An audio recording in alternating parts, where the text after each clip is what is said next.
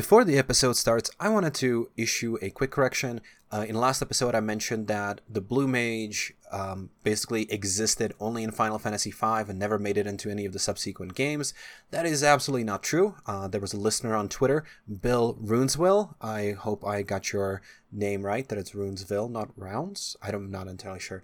But thank you for pointing this out. It turns out that the Blue Mage existed, or that ability existed in some form or fashion in like 5, 6, 7 other games. That's basically it. You're going to hear in some of the future episodes where I'll mention it again that, Blue Mage only exists in Final Fantasy V. Just completely disregard that and listen to this correction specifically. But without further ado, just go enjoy the episode. Hello and welcome to Yak Podcast, yet another Final Fantasy podcast. This is Season 5, Episode 2. We're covering Final Fantasy V. I tried to keep the numbering of the seasons to the numbering of the games. So that means that Seasons 7, 8, 9, those are going to be very long seasons. I should probably start thinking about what I'm going to do about that.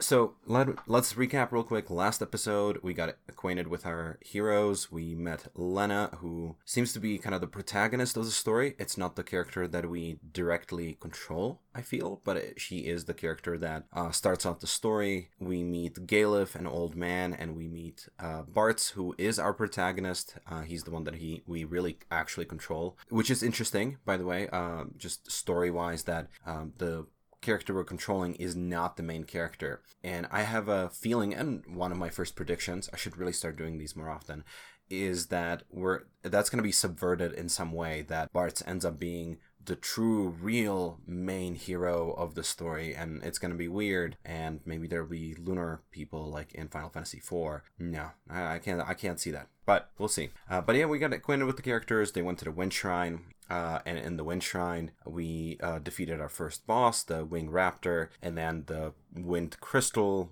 It was shattered, and it created, converted our characters into the Warriors of Light, which is a recurring theme in Final Fantasy games so far, that the main characters, only when there are crystals involved, they are, kind of bestowed this power, and they're called the Warriors of Light. And so it's kind of interesting that, it's just such a recurring theme. But we're told by King Tycoon that we must protect the other 3 crystals.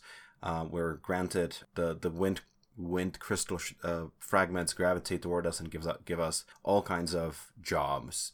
They allow us to basically pick a class for our characters and grow into it, which is interesting. Again, I try to think about these games in terms of plot and lore and things like that, and a lot of times the main characters in these games weren't special, or maybe they were special, but they didn't have these wild special powers prior to meeting the Wind Crystal, which that happened in Final Fantasy III as well. We met the quote-unquote the Wind Crystal, and it granted us our jobs, and it granted us all the classes in Final Fantasy III.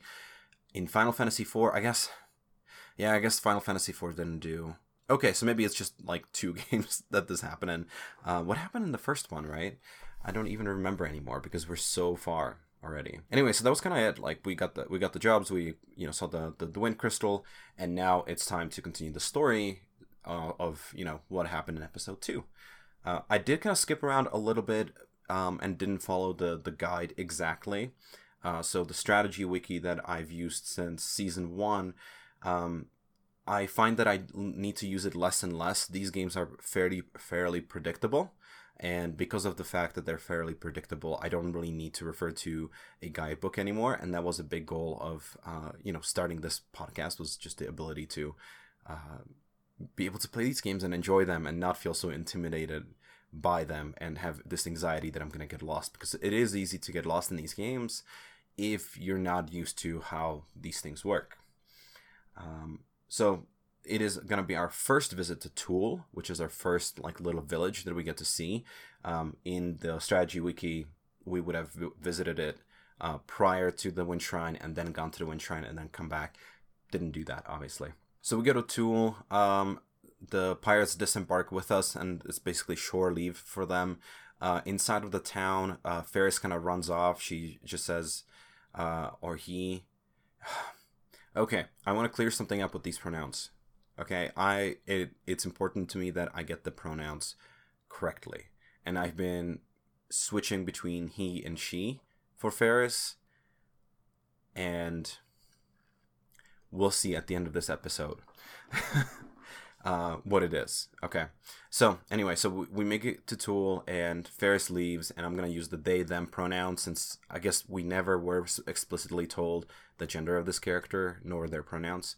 So they disappear, and along with the pirates, and then we have Bart's, Galef, and Lena alone and walking around the town, essentially. The graphics of this game look really pretty, like the colors are really pretty, and the town feels a little bit dynamic. So there are these like two towers, I want to say, or two buildings, and they connect above. So you kind of like have to walk under this arch inside of the town. It's just very pretty architecture, and I'm really glad that Final Fantasy games are like continuing with this trend of improving the town experience, like that they're not just a few buildings next to each other, but they have unique architecture. I want to say like some games, especially like I'm a huge fan of Pokemon, so like Pokemon JRPG games, I love them, and sometimes it's just like a reskin of a different town, and it looks exactly the same. You have a bunch of rectangles, and that's the town, especially like I think in Emerald, and that kind of takes away from it. Whereas like let's say in the first Pokemon game, was it Violet Town or whatever the name of it was? Pokemon fans are gonna hate me for this, but they had a big tower in the Kanto region, and that added something special to that town. So this town felt already special. It had a lake right next to it as well, which we couldn't see from within the town, which is a bummer. I thought it would have been really cool if we had at least a glimpse of the lake that's on the overworld in the zoomed in version. Other than that, there's a brand new edition of Greenhorn's Club. It's kind of like a tutorial and intro to the game. You walk in there are a bunch of wizards, and they kind of walk you through all the different things you can do in the game, how to use the controls and everything. And I haven't mentioned this before, but I'm playing the GBA version, so it's possible that this is an addition in the GBA, but I don't think so. I can't imagine that the SNES version didn't have this. And there is even a little intro into like how to spot secret passages. So if you kind of like walk around, there's a really easy secret to open a chest that's being guarded by other people. That kind of hint at the fact that like you have to figure out a different way of getting in there. And that's nice because it introduces the concept of like the secret passages where you just walk against the wall and you walk through it, following in the footsteps of Final Fantasy IV and at least the remake of 3, where instead of like pressing certain buttons or doing anything special, you just walk into something and you walk through it, and you're in a special area. Whenever we enter like a shop with shields or swords or magic or anything like that, Ferris randomly shows up and they ask, hey, like buy me weapons or buy me a shield, don't forget about me. And then they disappear as soon as we're done interacting with the shopkeeper, which is a really funny addition.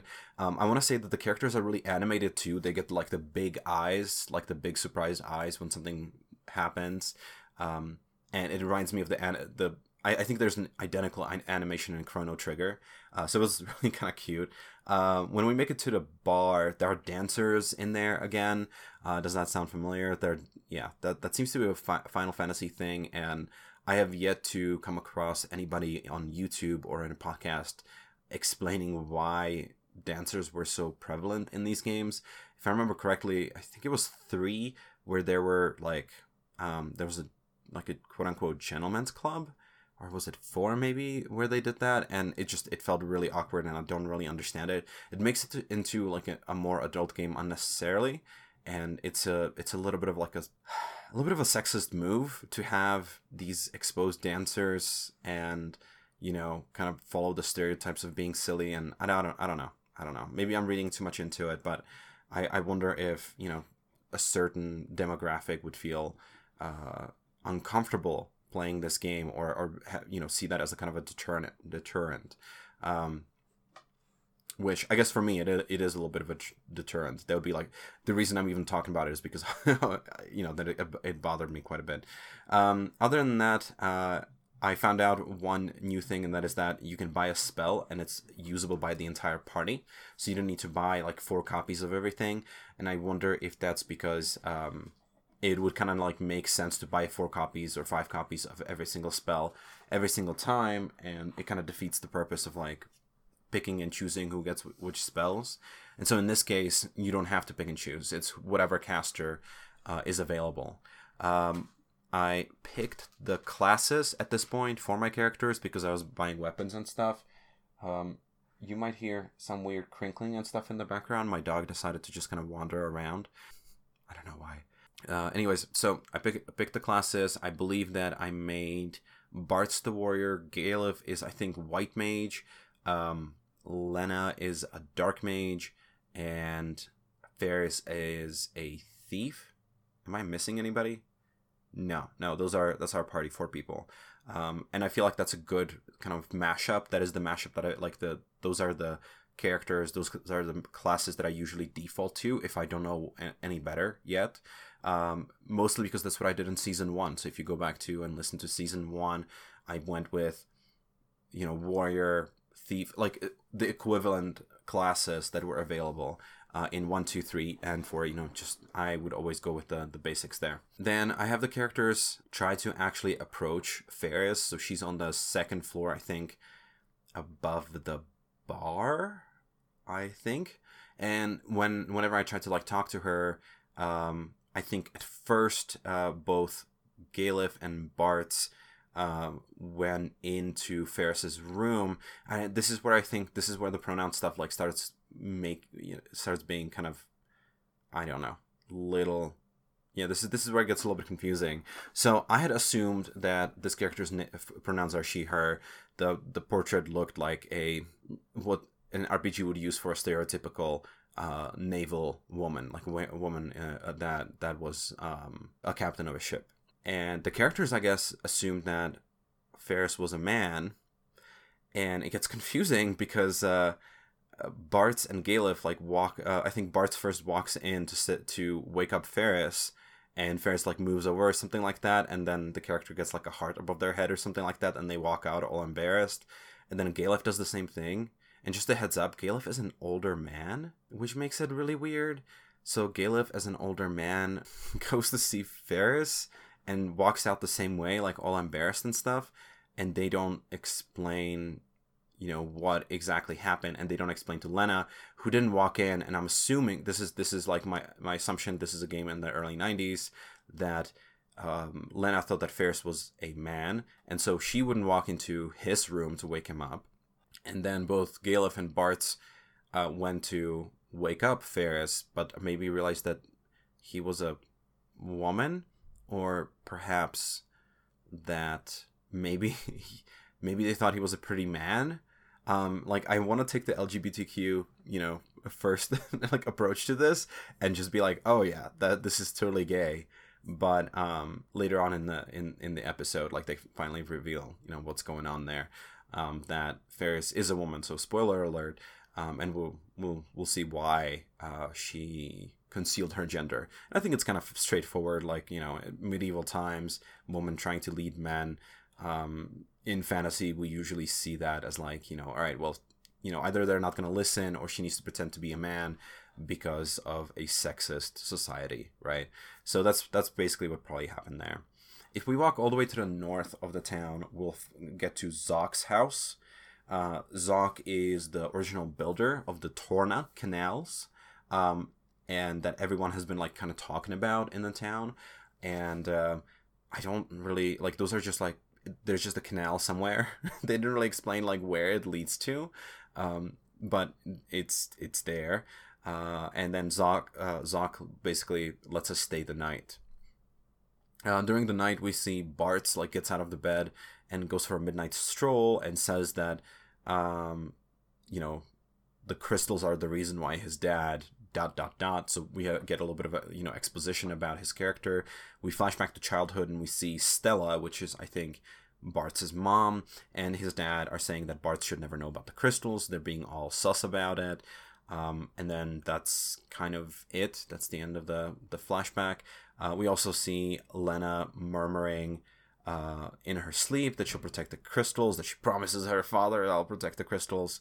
And then there's like, I'll be honest, I left a note here, but I'm like, but I didn't expand on it. I don't remember the exact thing like that prompted me to think this, but my thinking is that Lena and Ferris are siblings. They have to, like, it totally makes sense to me that they're siblings because of the pendant. King Tycoon, there are always like some things in discussions that made me believe that they're siblings, and that's what I think is happening. And then Zoc gives us the key to the canal, and he wants us to protect Lena. So again, like, Bartz is the main character that we follow around, but not the main character of the story, and I'm really enjoying that. As we start to leave the town, Ferris leaves the pirates behind, and they basically just have extended shore leave, so to speak. And then we get on our ship, and it's time for us to go to the canal. We get a ship sequence. Lena tells Bart about the crystals, that all the wind will stop completely eventually. And because the wind crystal because the wind crystal shattered, then air will become stagnant, and everything, like birds will not be able to fly or something like that, and essentially everybody will die. And we need to protect all of the crystals because, like, well, we got the stagnant air and everything, but if the water crystal gets shattered or gets destroyed, then the seas would be dirty, which again, it kind of doesn't, I mean, is the wind crystal an air filter, and is the the water crystal a water filter? Then we have the fire crystal, which basically fires would lose heat and we would lose light, and the world would become dark and cold and just inhospitable.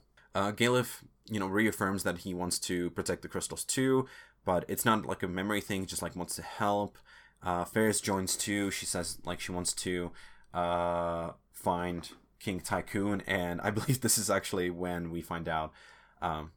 I wrote this note again, and I don't remember if this is when the reveal was. There was one point, but again, like, Ferris and Lena, they must be siblings, right?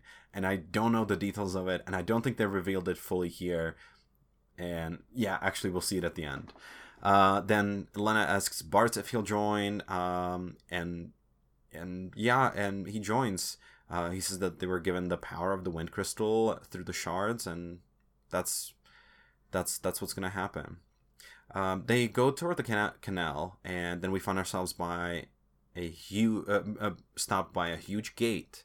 And as we approach, we see Bart jump up on the top of the ship, and there's that pointy part at the front of the ship, and he walks on it to go unlock it. I'm just imagining this small door lock on this enormous gate guarding the canal. We go in there. The canal looks really nice. This again, another place where we see the graphics of SNES really shine. We navigate through it. It really makes you feel immersed. This is peak pixel art. And I'm playing the GBA version, so it's a little bit different. I get it. But yeah, and then we get into a whirlpool. It appears.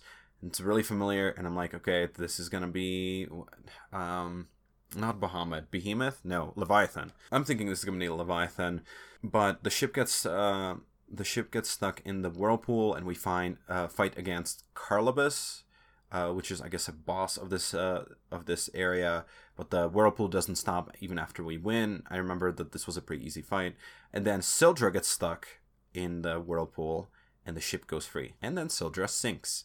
Sildra being the monster that lives under the ship that let us actually move around with the ship because the wind is basically dying down. And Sildra being, I think Ferris called Sildra her or their, spoiler alert, their sibling. So really, really big deal. Again, they use the pronouns he, him. I have it here in the notes. But then, the night falls, and so Sildra didn't get rescued. Sildra went underwater, gone.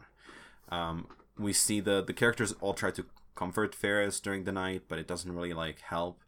It's kind of a sad moment. This is the first loss, and it was a little bit unexpected. I hope Sildra comes back, or I expect Sildra will come back, because we need to learn more about Sildra's story and who they are and how they came to know Ferris. But it's also totally possible that that's not going to happen, because, you know, these games sometimes kill off characters and we learn about them later, or they come back in a weird way later, or they're a ghost, or they're just in a flashback, and maybe it just doesn't matter whatsoever. The ship slowly coasts over to the ship graveyard, where all these like dead ships reside, and they're all connected. And it's kind of funny because you have ships and you have like the broken masts. Is that what they're called? The little you have broken down ships that like connect together with the broken parts. We get to like walk around. We have, you know, we run across monsters that are basically like dead Navy officers or like dead pirates. There's skeletons everywhere, and then we walk into a ship, and we actually can go inside of the ship, which is pretty cool, and it's haunted inside. And then we see like this section that's underwater, and this is a really confusing part, and I'm not sure if it's just the graphics or what, but it looked like we were diving underwater and walking around underwater inside of the ship, but we're walking around for quite a while. So like, was that supposed to be basically like 5 minutes of running around, even though it took me like 20 minutes to get across this section? You know, so we walk into water. Ferris is afraid of the water, but we go. The ships are deep, like several levels deep, which is ridiculous. And I don't know. Then we like walk out of the water. Did we walk out of the water? I think we did. And there was a section of the ship where we could go to sleep. And Lena goes to change in a separate room for some reason. Bart starts a fire. And then we have here's where we have the big reveal that Ferris is a woman. So Galef and Bart, you know, they talk to Ferris and whatever, you know. And then Lena comes back and unmasks Ferris, and Ferris is a woman. She tells them that she was took in by pirates when she was young, so she had to pretend to be a man in order to be okay. I think she basically made like this illusion of like, you know, would you want to be the only woman on a ship full of men who are like much bigger than you or whatever? And that just seemed so ominous and very adult, you know? Like, these games are getting some kind of grit over time, which is kind of interesting, and it puts a different like spin on the story. And then Galef immediately hits on her, and it's really creepy because the Galef is a much, much older man from what we see. And after that exchange between them, they go to sleep. There are conveniently 4 beds in this like dry section of the ship. And the characters go to sleep there. They wake up the next day, and the changing room where Lena was before, I went to go check it out, and there is like a magical circle, like a safe point where you can save. That's kind of cool. The ship really feels enormous, way bigger than it should be. But that's kind of interesting, and I guess you're kind of like going through maybe multiple wreckages, even though it's not very apparent that's what might be happening. And then, you know, we end up getting out of the ship, and there's we get to kind of go around. We open a chest, and the whole ship appears. So the characters jump on these like rocks between ships, so it's not just wreckage that you can kind of walk on, but there are these rocks that you get to jump around. And Bart makes some kind of pun. I can't remember what. I should have written it down because that would have been amazing. And then we get out of the graveyard, and we actually make it toward an island. So just kind of to recap, right? Like, our ship went adrift. We got out. Bart's and company. We went down through one of the ships in the graveyard. In the ship graveyard, we got out in a different spot. We raised the ship so that we were able to hop around on various. We were able to like hop around on various like rocks and finally get to an island. As soon as we get there, kind of this cutscene takes over. We see King Tycoon appear, and that's when Lena and Ferris move toward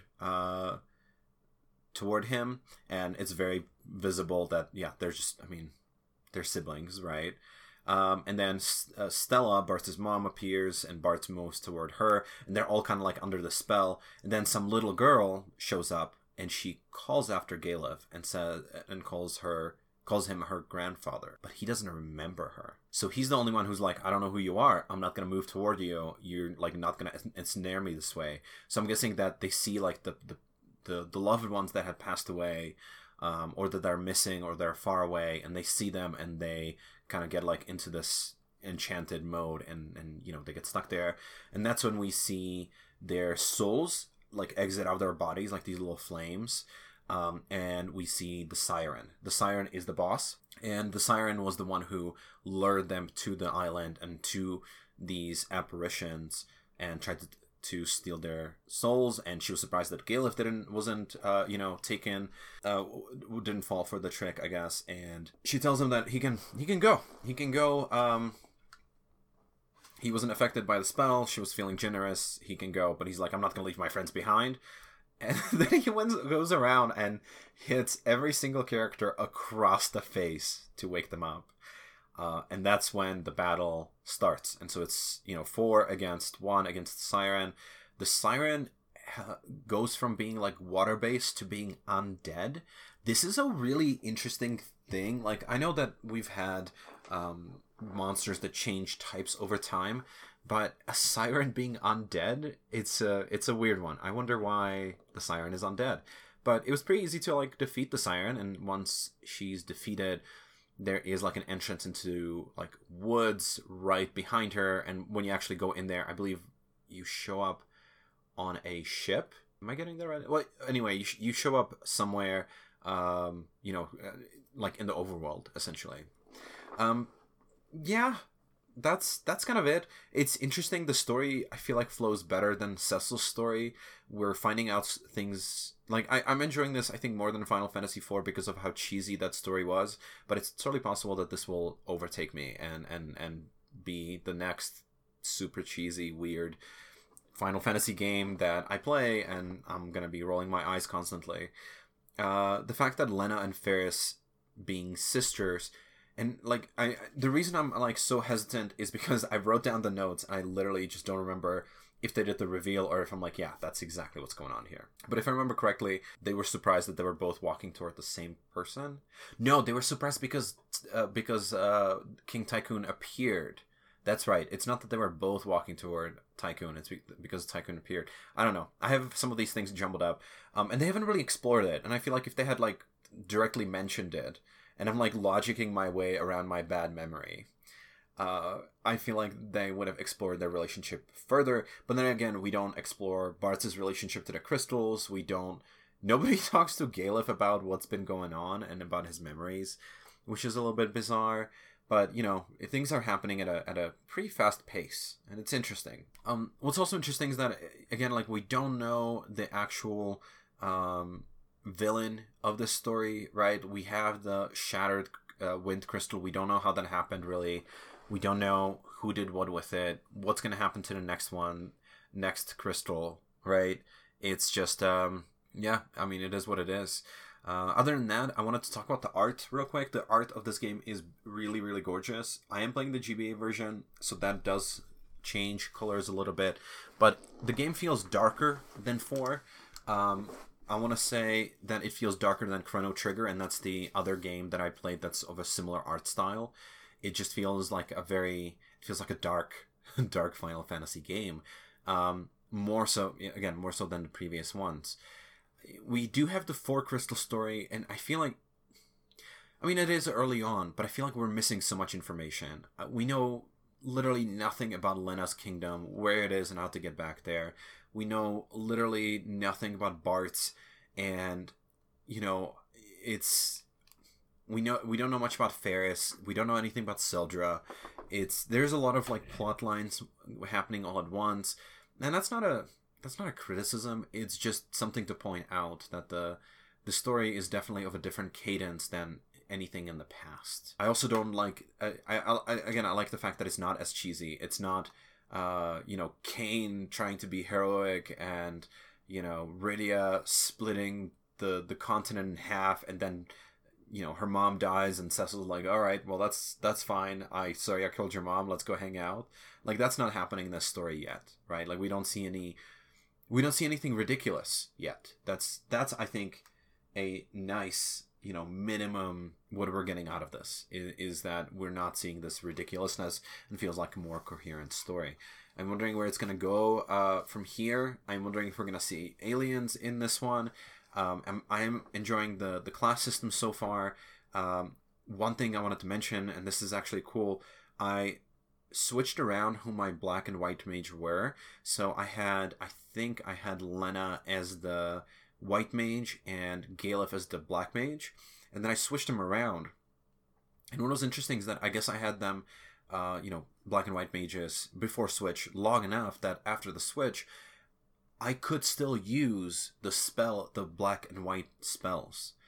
And that could just be because I had black and white spells, and maybe all magicians can use those spells. It's just like, if it's not matching to your class, it's not as powerful. I'm not sure how that exactly works, but I had several situations where I was able to use both my black mage and my white mage to cast thunder. I think that was the case in some of the previous ones as well. Like, I'm pretty sure that some of them allowed you to cast... there was the second game that allowed you to do that, where anybody could cast a black or white spell. That's right, that was the second game. I don't think... And in the third game, in Final Fantasy III, I think you had to have a special job that allowed you to cast both. Maybe just the low-level ones are available to both classes. That's totally possible. So, I mean, most likely that is what's going on here. Yeah. Battles otherwise are still as easy, or as easy as they were before. I'm always looking forward to being in the next town, mostly because I get to